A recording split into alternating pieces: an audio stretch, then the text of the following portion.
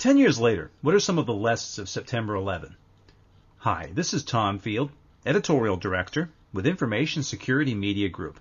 I'm talking about the lessons of September 11. I'm talking with Rolf von Rosing. He's past International Vice President of ISACA, is a current member of ISACA's Framework Committee and Professional Influence and Advocacy Committee. Rolf, thank you so much for joining me today. You're welcome. To start out with, why don't you tell us a little bit about yourself and your current work today, please? Right. At this point, I'm very active with ISACA, as you just mentioned, working on several committees and task forces. And in my main line of work, I'm the president of a small Swiss holding company with subsidiaries in Germany and other places, specializing in fields of security, governance, risk and compliance, as well as business continuity and crisis management. So, Rolf, we're all looking back today. Where were you 10 years ago, in 2001? Well, actually I was in Vienna in Austria in a high-rise building right next to the United Nations headquarters, and that was quite an exposed location, actually, at the time. Give us a sense of what the impact of September 11 was, the news of that day was on you. Well, basically I got a phone call from someone saying, look, the towers are burning and the United States is under attack, there's a war going on. And then, because we didn't have television, I actually, appropriated a webcam in Hoboken, New Jersey, which thankfully was an open one. So I could literally watch it from, the other side of the river, and I could see the buildings burning, literally, and it was shocking. It was quite a big impact on all of us because people were standing around my screen and watching it. Others would go down to the cafeteria and see it on TV there. So, yeah, everything sort of literally came to a standstill. And what your comments tell me is you didn't have to be in the United States or a citizen of the United States to be affected by the events. Well, I felt a deep sympathy with the U.S. citizens and, the shocking events that were unfolding. And I thought, well, I'm probably a lucky guy to be outside the U.S. at the time. But then I was looking at the next building, the UN headquarters, and I was thinking, well, are we in danger? Is something happening to us? Should we be watching the airport locally? And, all these sort of things drifting through your mind. But eventually, I think the crisis management element took over, and then we started asking questions about friends, colleagues. I was at Ernst & Young at the time, so we started shooting emails back and forth, saying, are you all right? Are you in New York City? Are you elsewhere? How is your family? And that sort of thing. So gradually we in a piecemeal fashion, got the picture together that most people were thankfully unharmed, and they didn't have any family members in the towers, and that sort of settled us down a bit then. So much has passed since that time. There have been new regulations, certainly advances in technology.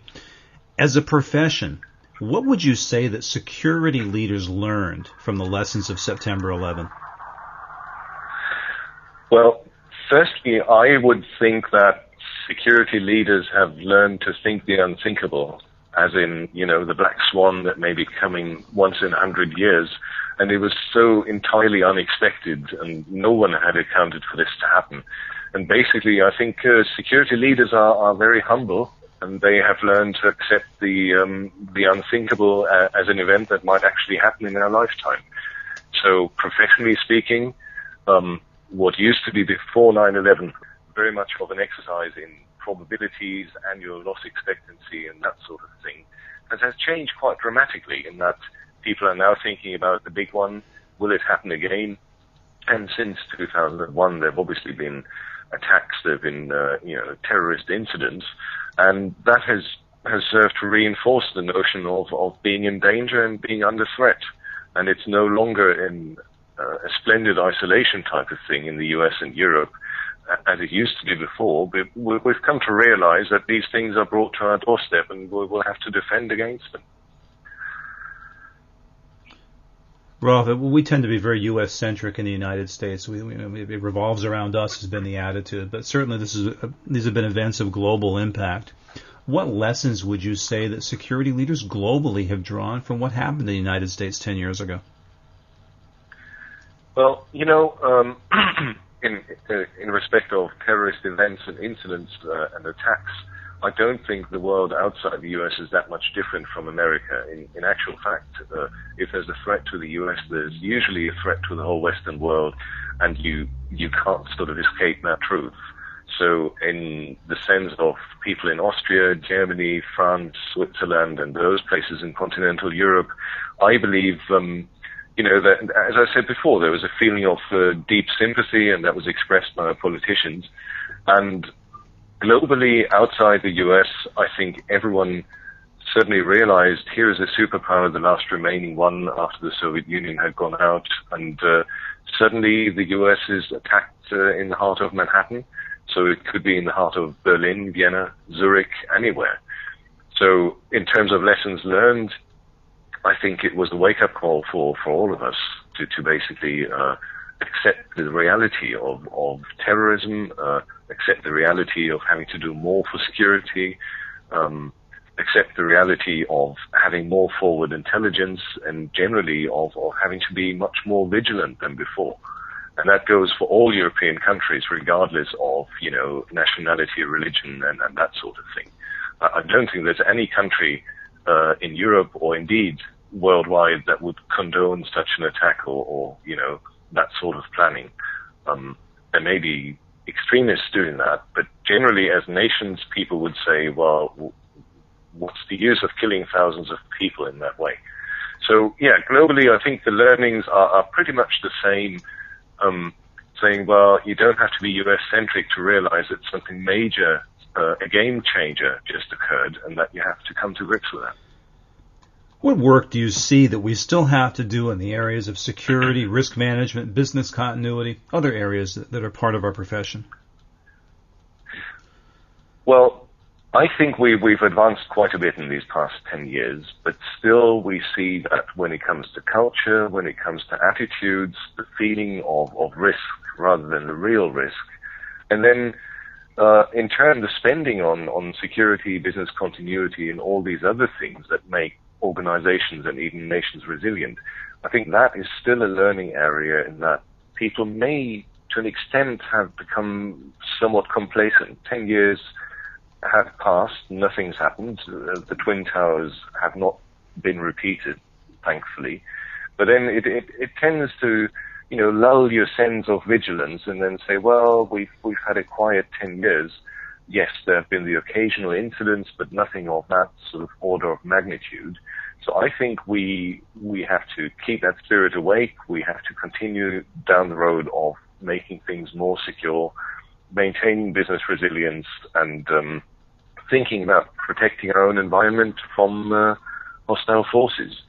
So I guess in a nutshell, you could say we have reached a much higher maturity level than 10 years ago, but there's way to go to really make things safe and secure. Rolf, we've got people that are in the profession today that weren't in the workforce 10 years ago, and they don't know firsthand the lessons of September 11. For people that are entering the profession today, what lessons should they be drawing from the experiences that we shared?